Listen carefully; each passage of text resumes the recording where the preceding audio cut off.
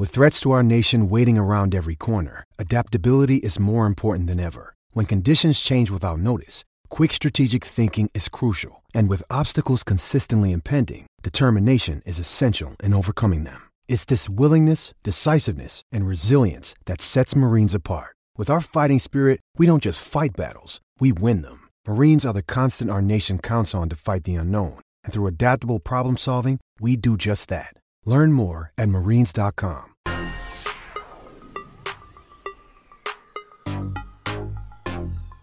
Hello and welcome to the Athletic Cleveland Baseball Podcast, Episode 2. We still don't officially have a name, but even by the end of this, we'll be able to figure out what we're going to call ourselves. TJ Zuppe of The Athletic, alongside my partner Zack Meisel, also of The Athletic Cleveland, covering the Tribe. And this is an interesting team that we have to talk about, Zack, because as we sit here today, I'm in Chicago as this series continues.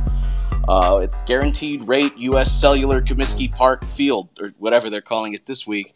And they're getting ready to continue this 4-game series. They've won 12 in a row. And as we were talking about what we were going to discuss on this podcast, you sent me back a simple question. How in the hell are the Indians doing what they're doing right now? And Zack, I don't know that I have a great answer for you, because as I look up and down the roster, I look at the guys on the disabled list. I look at the guys that have contributed, the guys that are in the starting lineup every day, people that were down in Double-A just a few weeks ago. And yet this team has won 12 in a row. Zack, how in the hell are they doing this?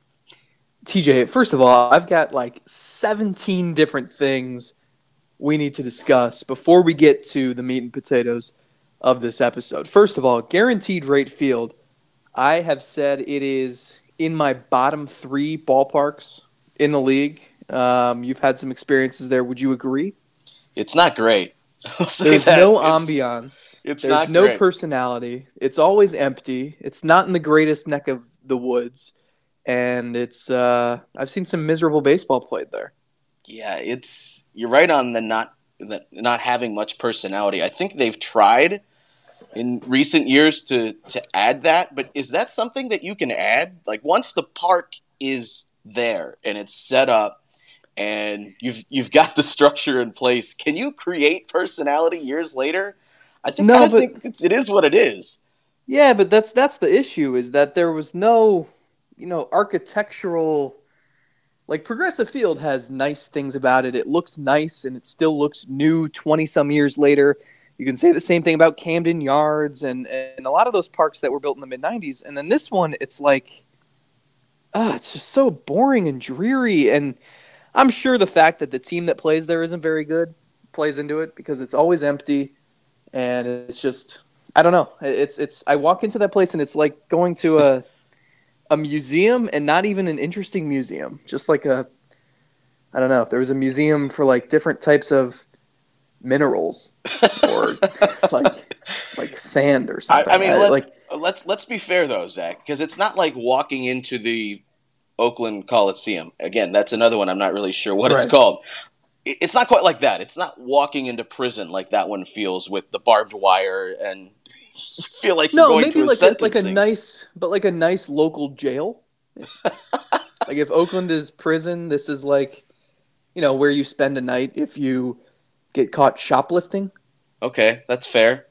I feel like maybe that's what happened to send me on this part of the trip, but I guess that works. You're right. I spared you the doubleheaders. Yeah, that's true. And in fairness, I will appreciate that. So the other part is the name Guaranteed Rate Field, which is, some of these sponsors are getting so ridiculous now with the names, but that doesn't roll off the tongue. And the best part is their logo. It's white and red with an arrow pointing down, which is perfect, because that is a summation of the White Sox the last few years, when they've disappointed, and now they're in the middle of this rebuild, and they've got a lot of young minor league talent, but it's perfect. Guaranteed with an arrow pointing down. The rate could not be any more guaranteed at which they will tumble downward. And I know the fans of the White Sox are excited about their future, as I think they should be. They've stockpiled a number of interesting talents moving forward, and I think many years from now, that will be a very interesting team to deal for the Indians to deal with. But they're not right now, and they're a team that for the Indians, I'm sure, when they're trying to build up as many victories as they can and maybe make a run at this top seed in the American League. They're thankful to have teams like Detroit and Chicago on their schedule. Though coming into this series, I figured the White Sox would play the Indians a little bit more tough than the Tigers did. I don't know if it's just because they're deeper into their rebuild and they have some of the younger kids up playing, so maybe they have a little bit more to play for. The Tigers look like they're on the death march to the end. They look like they are headed to, the chair that you say goodbye to everybody in and they electrocute you. I mean, that was pretty much what it looked like in that series. I don't know if you have a different takeaway, but I'm not surprised that the first game of this series with the White Sox went a little bit more competitively, if you will. Yeah, I think it's kind of like you said, like the White Sox know their future should be bright. The Tigers don't know that yet. They know the immediate future is pretty desolate and dark. And they hope at some point they'll be able to trade a lot of their veterans, get some prospects. But, I heard there was one writer in the Detroit press box. This one was someone who managed to stay awake for the series, who one of the first things he said after they traded Verlander and Upton was he was predicting that it was going to be like after the Indians traded Cliff Lee and CC Sabathia. And attendance dropped pretty considerably over the next few years, and fans turned on the team and the ownership, and there were some ugly seasons in there, a lot of 90-loss years. I don't know if that's going to happen. I mean, I think Tigers fans realized this team needed to rebuild. They needed to rebuild probably 2 years ago, and because you always want to get out in front of it, and you don't want to wait until it's too late. Just ask the Phillies, who are still trying to recuperate after holding on to guys like Ryan Howard for too long and Chase Utley for too long. And so you're in weird spots. Like the Tigers are just going to sleepwalk through this final month, and then they'll regroup, and who knows what they'll be next year, except they'll be bad. The White Sox, though, you're right. They've got some young kids who are trying to impress, trying to stick on the roster. And so when you have nothing to lose, I think sometimes you can play more competitively. But, I mean, as Travis Sawchik wrote earlier this week, and I wrote it a couple times last week, I mean, you look around this division, we know where the Royals are headed because they've got a lot of free agents, and we obviously know about the White Sox and the Tigers. The Twins, certainly they should stick around and be pretty good, but I think we all agree like they need some – they're still a couple marquee pieces short of being a real threat here. And with the Indians, it's like you should be able to beat up on this division for the next 2 or 3 years, right? I would think so. Now, crazier things have happened, and the Twins have surprised me with how well they, not only in the first half, but that they've continued to remain competitive. And if the playoffs began today, they'd be in. They'd be fighting in that wild card game against the Yankees, which I think you could have taken a lot of money from a lot of people placing that bet. But yeah, the division is set up in such a way that I could understand why ownership in the front office has been more willing to go all in recent years, and certainly we saw that last year with Andrew Miller and spending a little bit more money to bring in someone like Jay Bruce after the trade deadline. Those are moves that in the past you're not used to seeing the Indians make, but I think they understand that the window is now, and while we probably make too much of that term alone, just windows are open as long as you want them to be if you make the right moves when you should, but still, this is the time, the next 2, maybe 3 years, and maybe that's pushing it a little bit. This is the time when you should be taking advantage of guys that still aren't making a ton. Now, in next year and the year after that, they'll probably start to escalate a little bit more, but you still have some team-friendly deals. The time has never been more now for this franchise, and they're taking advantage of that. Like I said, 12 in a row at this point, and the way that they've done it, it has just been incredible to me. Yeah, they're bludgeoning people, and they're doing it with, I mean, the one thing that stood out to me the most, because look, the rotation's been excellent. We know that, but we kind of expected that would happen at some point. They were one of the worst rotations in the American League for the first couple of months, and we're all scratching our heads like, this isn't right. And these guys will get on track, and they'll get healthy, and they'll get better. And so that's not a surprise. The offense, they were number 2 in the American League in runs scored last year. They added Edwin Encarnacion. Guys are older and more experienced, so we thought there would be steps taken by Lindor and Ramirez. Like, all that stuff's happened. That's not that much of a surprise. The bullpen's been great. We knew that was going to happen. The one aspect that's been incredible to me, and we know they have so many injuries, but the bottom of the order, when they have plugged in Yandy Diaz, Gio Urshela, Eric Gonzalez, Roberto Perez, or Yango, I mean, it's the last few weeks, or really maybe even since the All-Star break, the guys hitting at the bottom of the order have been incredible. And it's strange because it's like earlier in the season there were so many times when they weren't getting hitting, and it was like, okay, well, if they're going to win today, they need a home run from Lindor, or they need Ramirez. Remember on that road trip in Minnesota and Baltimore, I think in June, Ramirez and Edwin Encarnacion just got scorching hot, and they carried the entire team for a week. Like, they needed stuff like that. And now it's at the point where you're getting contributions up and down that lineup. That's a scary way to play, because that's where the injuries were supposed to kind of rear their head the most, and you're supposed to notice the absence of Kipnis and Zimmer, who's been in and out of the lineup, and Brantley, and so that hasn't been the case, and it's just remarkable to me because those were guys who weren't hitting for the longest time, and now it seems like there's no holes in the lineup, and we're trying to figure out how might this team lose in October. And any team can go cold at the wrong time, but like if you're able to get contributions from those guys, then I don't know how this team loses. It seems like, Zach, I think back on that game that Doug Fister just shoved and threw the one hitter, and the only hit was the leadoff home run by Lindor. And I think it was after that game I wrote, okay, now might be the time that some of these injuries might come back to haunt the Indians, and that wouldn't be surprising because that's sort of what's supposed to happen when injuries take place. Mm-hmm. And that it could be a couple of weeks that we're going to be tough. And I feel like since I wrote that, they've been unstoppable. And it's not just like, you could just look, as you said, it's not just one guy. It's been Perez on a different day. It has been Gomes coming up with a home run. And while the numbers aren't overall spectacular, just finding different situations where they can be dangerous. Yandy Diaz, since he's been back up, has been hitting the ball hard like he did early in the year, but he's getting rewarded with base hits, and he's pulling the ball a little bit more. Looks more like a dangerous hitter up there himself. Giovanni Urshela has backed up the defense that he's played at third base with the occasional base hit, and they've all come at the right times. As you mentioned, Eric Gonzalez. They're just plugging in these guys that, as I look at other teams that the Indians are playing that are kind of playing out the string, and the Tigers are one of them, you see who they're plugging in now, that they've made some trades, and they've had some injuries. And then I look at what the Indians are doing with guys that they're plugging in, and I think that's kind of when it started to set in for me that, wow, somewhere along the line, and I think we knew it was happening, but we didn't really realize how well it was happening. The depth of this organization that they've created is incredible. And it might not be full of top-tier talent. It might not be full of guys that are going to be ever considered for an MVP award or a Cy Young, but they've got a number of guys that if you need to plug them in for 2 or 3 weeks, they're not going to embarrass you. In fact, they might actually play kind of well.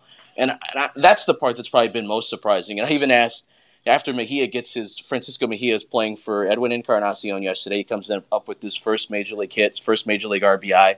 And after the game, I asked Bauer just about how they've been able to do that. Just different guys coming up and having different contributions. And Zach, I think they almost have surprised themselves with how they've been able to do that. I mean, they're confident in themselves, but at some point, I think they're too surprised that they look up today with a 12-game win streak. And Bauer even said, like, how about that? How is this happening? But it's a testament to the front office and the organization and the players that are within them that have allowed that to take place. Well, and Bauer said it himself when he started in New York, and a New York writer asked him what's been the difference over the last 6 weeks, and the Cleveland writers in attendance kind of get a pained look on their face because they know Bauer is typical to either give a really short response to that question or not too kind response to that question. And he, in fitting fashion, he said, regression. And the guy said, well, like, what do you mean by that? Like, what's been different? What's regressed? And he just said, regression. And so it's there were things. It's not just Bauer. There were things that happened over the first few months where it almost seemed like they were losing in different ways every night, and you could blame it one night on this. They'd lose 8-7, and it's like, man, if we just would have had a normal Carlos Carrasco start in this game, we would have won easily. Or they lose 2-1 after a really good start from Clevenger. And it's like, well, if you could have just gotten normal offense this night, you would have won. And so it's something like Lindor makes an error in the 8th inning. He never does that. And it costs him a game. It's like, it was something different every night. And usually over the course of time, when you have a good team, that stuff evens out and you're better than that. And you start, I think last year everyone wanted to say, well, if you take away the 14-game winning streak, they're really just like a barely over 500 team. And it's like, okay, you don't take away a 14-game winning streak. If you're going to play it like that, then say, okay, well, if they didn't lose this game where the ball bounced off the outfielder's face and went off the foul pole for a game-winning grand slam, they would have been better. You know what I mean? It's like, I wish I was there at that game. Yeah, it was crazy. You should have seen it. I can't wait for all of the memes of that one. So we pick these arbitrary things just to kind of make the argument we want to make. When if you take a step back, and I know baseball is not conducive to Twitter. Twitter, you just want to fire off your reactions and you want to count teams out in May or after 5 NBA games. And it's like, just take a deep breath because there are 162 games. The regular season's 6 months long. And if you're going to start coming to these resolute opinions in May and June, you're going to look foolish in the end. And that's, of course, is what has happened. And now the Indians are 25 games over 500. And I think a lot of it is just they were losing in fluky ways. There was a different culprit every night, and now that's not happening. Now we're seeing the way the offense should hit. We're seeing the way the pitching. I mean, the rotation probably won't have a 1.70 ERA forever, but it's closer to this the way they're pitching now than it was the first couple months, and so stuff just evens out. And so I think Terry Francona always says, we don't look back, we don't think about what we've done in the last 7 days or the last month or the last 2 weeks. I mean, they look at the totality of things, and the totality of things are they're 81-56, and they're playing their best baseball when the playoffs are only a few weeks away. Yeah, I mean, I know you got asked this many times too. Every time you're on some sort of radio show, the way I always said it is, they aren't playing well, or they aren't hitting offensively, or the rotation hasn't lived up to what we thought it could, or whatever, the bullpen, anything you wanted to point to on a particular night. Nothing that was happening ever really changed my opinion about them being the best team in the Central and that they were going to win the division and could still make a run at the World Series. None of that ever changed that. Now, were there times where they were tough to watch? Yes. Were there stretches where they didn't play their best ball and they kind of had to look at themselves in the mirror a little bit? Absolutely. Every team kind of goes through that, unless you're the Dodgers. And then you look here recently, they've slipped a tiny bit, and still they're on pace for one of their best seasons in franchise history. These things happen, and it's about how you deal with them. And to their credit, there's been many a times where we left a locker room late at night, and it's desolate, and guys are kind of ticked off, or it's quiet, and it's kind of a ghost town. You can see a tumbleweed blowing through, and you're like, man, how are they going to recover from a loss like this? They just don't. They don't seem. They took this one pretty tough. And then we'd come back in the next day, and the music's blaring, and guys are having fun. The way that they've been able to turn the page, it sounds cliche, and we've kind of heard it so much that sort of we roll our eyes. But that's one of the most impressive things to me about this team is that when they show up the next day, they legitimately are focused on that day at hand, and not too often do they let that carry over too much. And I've really been impressed by their way to kind of handle that and compartmentalize things. Yeah, I mean, it's okay. Like, fans are supposed to be passionate. They're supposed to be skeptical, and they want the best. And so, like, there will be some fans who, you say everyone's gone through these stretches except maybe the Dodgers. And it's like, well, why can't we be the Dodgers? Like, we should be the number ones. And it's okay, they're having a historic season. Relax. But we only see the faults with ourselves, and we don't look outside the box at all. We think everything is perfect everywhere else, and it's the reason why Brian Shaw gets so much hate. It's the reason why Cody Allen receives so much flack. It's unbelievable. I had someone email me yesterday and say, when are they going to wake up and get rid of Shaw and Allen? They're going to cost them games in October. It's like, okay, well, if you put them on the trade block, you're going to have 29 teams calling you, begging you to get those guys. Yeah, but Octavio Dotel is not walking through that door. Exactly. Well, he did walk through 14 of the 30 major league teams' doors at one point. Unfortunately, never the Indians. But we don't. People don't realize, and I think we said this last time. Like, the Tigers have had a terrible bullpen for a decade. It's the reason they didn't win a World Series, even though they won 4 straight division titles. They made the World Series in, '06 and 2012. They couldn't get over the hump. It was always their downfall, and they could never fix that. Like, you think they wish they could have had a Cody Allen or a Brian Shaw on that team? Of course. So we see the faults that we watch every day, and so we magnify them, and we don't consider that, you know what, the Red Sox have had a really up and down season too. And outside of Chris Sale, they don't really know what they have in their rotation, and they don't have the offense that they had last year, and they don't have an 8th-inning bridge to Craig Kimbrell. And the Astros, they need to get healthy, and they need Verlander helps that rotation, because that rotation outside of Dallas Keuchel is not very good. And so other teams have faults too, and we just kind of sit back, and all we have to analyze is the Indians' first 40 games, and they were just okay, and there were a lot of ups and downs, and so we think that's going to last for 162, and that's not the case. And there was never a point, really, and this isn't to say that like I'm a clairvoyant or anything, but like there was never a point when I thought they weren't going to win this division. I mean, did you really think that Minnesota or Kansas City had a chance? You shouldn't have. I mean, it took Kansas City had a 10-game winning streak, and they didn't even gain any ground on the Indians. And that was their one shot at it. So I think it's important to practice patience if you can, and just know that if you don't want to, I mean, this kind of thing can happen. And you wake up and the Indians are 25 games over, they have a 10-game lead, and now we're counting down the days until they clinch. But it is also, I mean, it's a testament to the Indians, because it seems like they, whether it's last year during the playoffs or this year with all the injuries, you know, they really play their best when their backs are against the wall. Mm-hmm. And that's cliche to say, but there is something there. Like, they've struggled against some bad teams this year too. They couldn't beat Oakland, they couldn't beat San Francisco or San Diego, and yet they go and they have no trouble with Houston or New York. They've played okay against Boston. That's a little strange to me too. It's makes me think that maybe they need that extra jolt of adrenaline or something challenging them to play their best. But, well, you're going to have that in October anyway. Yeah, and the next few weeks are certainly going to be fun to watch, just as far as seeing if they can take down Houston for that top spot in the American League.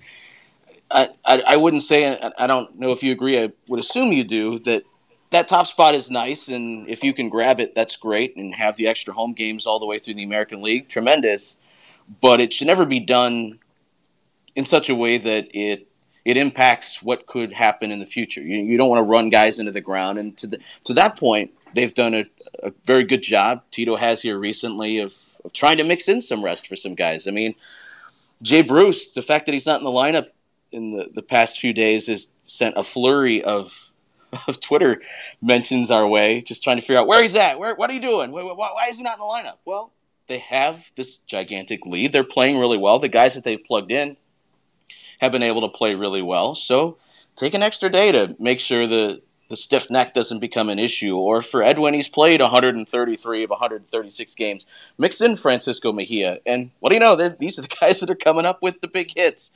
And that's part of what's made this team here recently fun to cover, because, you know, we kind of have a different guy to write about every night, or a different angle that we can look to. It's not always, you know, the Mike Trout show or something like that. There's always somebody different, some different angle, some different storyline. And last night, the storyline that took Twitter by storm and was fun to follow was Trevor Bauer versus Avisaíl Garcia. And as that was playing out, it was interesting to see, okay, where did this start? Go check the video. It was like going back and going through photos, enhance. Who said what first? Who was ticked off about what? Well, as we later found out, Avi was upset that he wasn't getting many fastballs because he creams fastballs, and Trevor, being the antagonist that he enjoys being at times, was throwing him curveballs, and eventually did throw him a fastball that Avi missed, and it resulted in a little bit of a showdown, which I think, Zach, baseball needs a little bit more of. You know, it didn't culminate in a bean brawl, and it wasn't about unwritten rules. It was two guys facing off, and it culminated in a couple of awkward glances, but still, I think, kind of fun. I agree with you. I think baseball needs personality. I think baseball needs antagonists and protagonists, and all the personality it can get. And I've never had a problem with Bauer showing personality, even though I've not been a fan of his personality at times. He can be a stickler with us and make our lives difficult, and he can, we can say all the negative things we want, because he's deserved our criticism many times, but he's pitching really well, and I think he has turned a corner a bit this season in terms of just kind of like it's too easy to say he's grown up this year, but like he has a little bit, and I'm curious to see if you feel the same way. But like, yeah, he still sometimes gives us short answers, or he doesn't like questions. He's pouty in post-game interviews, especially when the team doesn't win. But there has been more personality and more, I guess, letting fans into his thought process. And I'm appreciative of that. I'm appreciative. I mean, you wrote this, but like, there's nothing worse than I hate post-game interview sessions. It's my least favorite part of the job, because we are going to get canned answers, and we don't want to be there. The players don't want to be there. It's informative to ask Francona about certain decisions or certain situations, but other than that, like asking a starting pitcher how he felt and what pitch he was trying to throw, like that stuff it's kind of mind-numbing. And so it's refreshing when Bauer shows personality and he explains. I mean, the answer he gave you guys yesterday was awesome, and I know it pained the PR staff, but that kind of stuff is great, and I think we need more of it, and Bauer's the guy to give it, and I'm appreciative that he's not afraid to speak his mind. Yeah, I mean, certainly. There's many a time where you kind of sit there and roll your eyes when he's talking about someone having a slugging percentage on a curveball in the lower third of the strike zone, and that's what ended up costing him a home run or something to that effect, because I think there are situations where that's relevant. It might not always be when he brings it up, but the fact that he's willing to give us something candid, something that's honest, or something that it's just on the forefront of his mind, I always appreciate, and I'll never rip him for that. And even when he gives us short answers and he doesn't give us very much to work with, the fact that he is short, or that he only talks in a post-game setting, might only say 13 words, that in itself becomes a story. He never leaves you with nothing to write about, which is kind of what I appreciate as someone in your position too, that is looking for something fun and different to kind of open up fans with. So I thought it was not only fun yesterday to kind of follow that and see, what his thought was going to be, and unfortunately we didn't get Garcia's opinion because he wasn't available to the White Sox writers. Maybe we'll get more of that today. But I did have a little bit of a awkward, unexpected realization on Twitter after I tweeted out his long, lengthy quote that many people sort of dug. And I was looking through my mentions later on, and I would say 95% of the people that were responding to that were quote tweeting what Bauer said or just responding on Twitter, seemed to really like it. And many people were even saying that something like this kind of won them over on him. And he's been a guy that obviously is very polarizing to not just every fan base, but to the Indians fan base. There's many Indians fans that don't particularly dig his style or dig what he says or dig what he's actually doing on the mound. It certainly helps that he's pitching really, really well here recently, and I would say that many people probably would have taken back a lot of their reservations about starting him in a playoff game. But maybe it's because he's pitching well, and when you match that with his kind of brash confidence and him saying what he said about the showdown last night, it's sort of made him a little bit of an anti-hero, if you will. It's almost like he got so good at being the heel that people are starting to appreciate it, and maybe he sort of made a face turn. Well, TJ, you're the wrestling expert. I have some expertise. I can probably tell you about every episode of Raw from 1998 to 2001. And you frequently have. But here's the one example I came up with that maybe is similar. When The Rock was the corporate champion at the end of 98 and carried that into 99, and then he was getting ready to face Stone Cold at WrestleMania 15.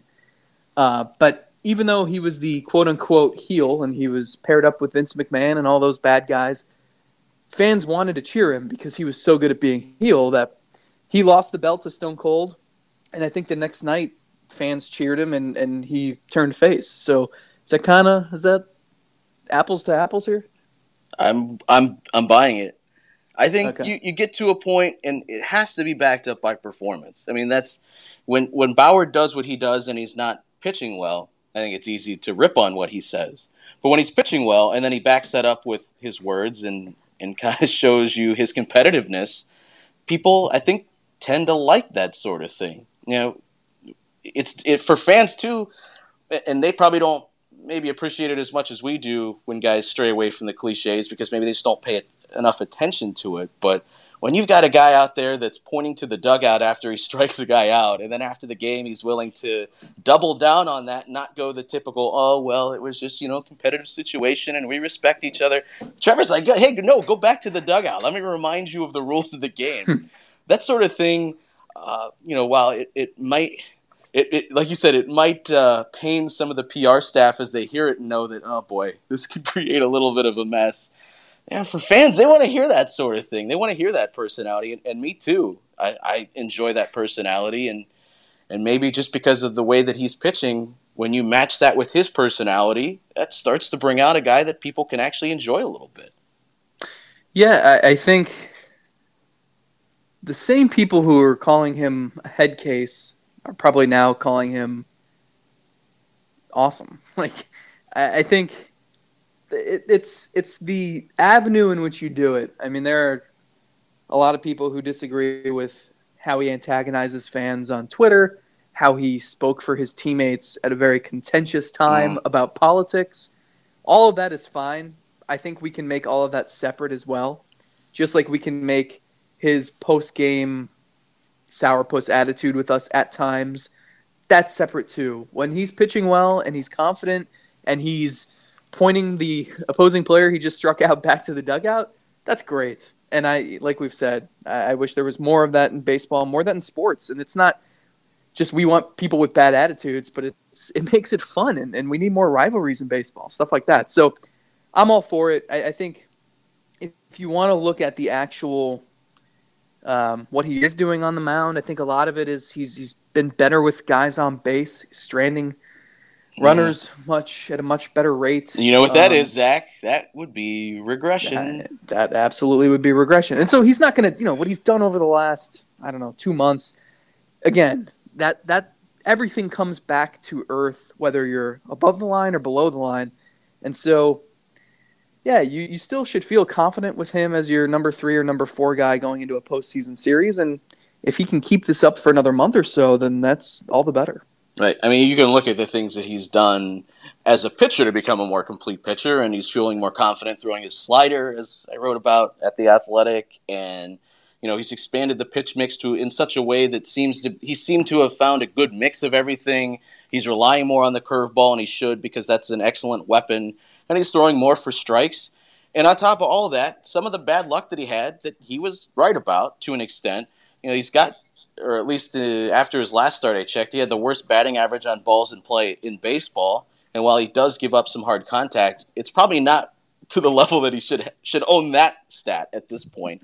So Some of that has come back down to earth a little bit. And he even joked about it, and I talked about him about his slider, that we're too often thrust into these narratives of someone has figured it out. This guy has grown up. This guy has done this or done that. And sometimes, as he noted, you just get into a groove and something works and then something doesn't work, and then you have to go back to the drawing board. He's just in a stretch right now where his performance and he's getting a little bit of good luck, and it's all matched the production that everyone has been very pleased by. And you don't know if it will continue. He certainly hopes that it will, but he's tinkered in such a way that I think he's kind of found a good mix of everything, at least for now. And TJ, this doesn't happen if you pull the plug on him back in May or June like some people would have wanted. And you know what? I think I even wrote at times where it was like, all right, if this guy doesn't get it turned around in the next couple of starts, yeah, you do have to look elsewhere. But the Indians were patient, and it kind of mirrors what we've said about the season as a whole, where you can't give up. You can't run away from guys after a few bad outings, after a couple months, because it's a long haul. And guys with track records, guys with talent, eventually they're going to figure it out or get on a roll and do what you expected them to do. And you look up at the end of the season, and those numbers are right about where they should be. Zach, what do you say we meet up at Progressive Field when the Indians are going for their, 13, 14, 15? That would be their 16th in a row. Do you think they'll finish this off, this road trip? Road trip? What are you talking about? Season? Is this team ever going to lose again? It's remarkable. We can talk about this on a future podcast or a future Diamond Dialogue on The Athletic, but they're doing this without a lot of important guys, and they're going to get those important guys back, and then they're going to have to figure out who the heck stays in October and who do they send to the, I don't know, what do people not on the playoff roster do? I guess if you're Chris Jimenez, you still show up every day, but if you're not, the resort in Arizona, that's what happens. Yeah, that's right. So go hang out with Cody Anderson and help him pick up boxes. Exactly. Can he do that yet? Is he there? I don't think so. I think the doctors have specified that he cannot pick up a box yet. So those are going to be some tough decisions. As Terry Francona and Chris Antonetti have said over and over, that's a good problem to have, but it is going to be one. And, I wrote a couple weeks ago, when they swept Kansas City, that kind of set the table for September being a fun month, because instead of being frantically clawing your way to the finish line, trying to hold off teams, instead you get to experiment with different lineups. You get to play Francisco Mejia and Greg Allen, get to get a longer look at some of these guys to see if they're fit for the playoff roster. That's stress-free. That's easy. That's what you want to be doing in September, and they've earned the right to do that. Unfortunately, they sort of were in a similar situation last year, and then all hell broke loose. Their pitching staff got hurt. So hopefully they can avoid something like that down the stretch. But it's the one thing you can't really forecast. But to their credit, they've handled a lot of injuries this year, and the depth has been on display. Zach, appreciate the time this week. I do. And, maybe at some point we can officially name this. Have you checked with Bill Selby's people? Is he cool with being linked to such a terrible two guys talking out their ass about baseball that, I don't know, maybe he doesn't want to be associated with that? First of all, I thought this was pretty insightful. Second of all, I forgot we are allowed to swear on this. That's kind of cool. And you want to just get them all out of the way right now? Just fire them off one after another? I'll pick my spots when you least expect it. But I will say Bill Selby, I did a story on him earlier this year. It was the 15-year anniversary of his walk-off grand slam against Mariano Rivera. Well, I think I said last podcast, one of the most humble, down-to-earth people I've ever spoken with. He randomly texted me, when was this? A month ago. Out of the blue, I hadn't talked to him since early July, and this is probably the second week of August. And he randomly texted me and asked me what my T-shirt size was. And I replied, and that was it. And I haven't heard from him since.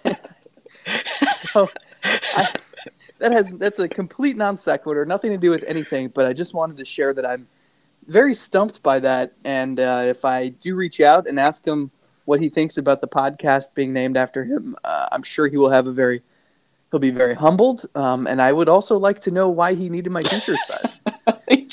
He just wants to know more about you, dude. Just let it be. Zach, thanks for the time, and say goodbye to Linus, your puppy, for me, and whatever else you were doing in the background. Yeah, he loves when I do this because I have had to keep him occupied the whole time, so I've been feeding him biscuits and bananas nonstop for the last half an hour, and that is why my puppy is 70 pounds going on 200. Biscuits and bananas. Maybe that should be the name of the podcast. All right, buddy. I'll see you next week. Sounds good, TJ.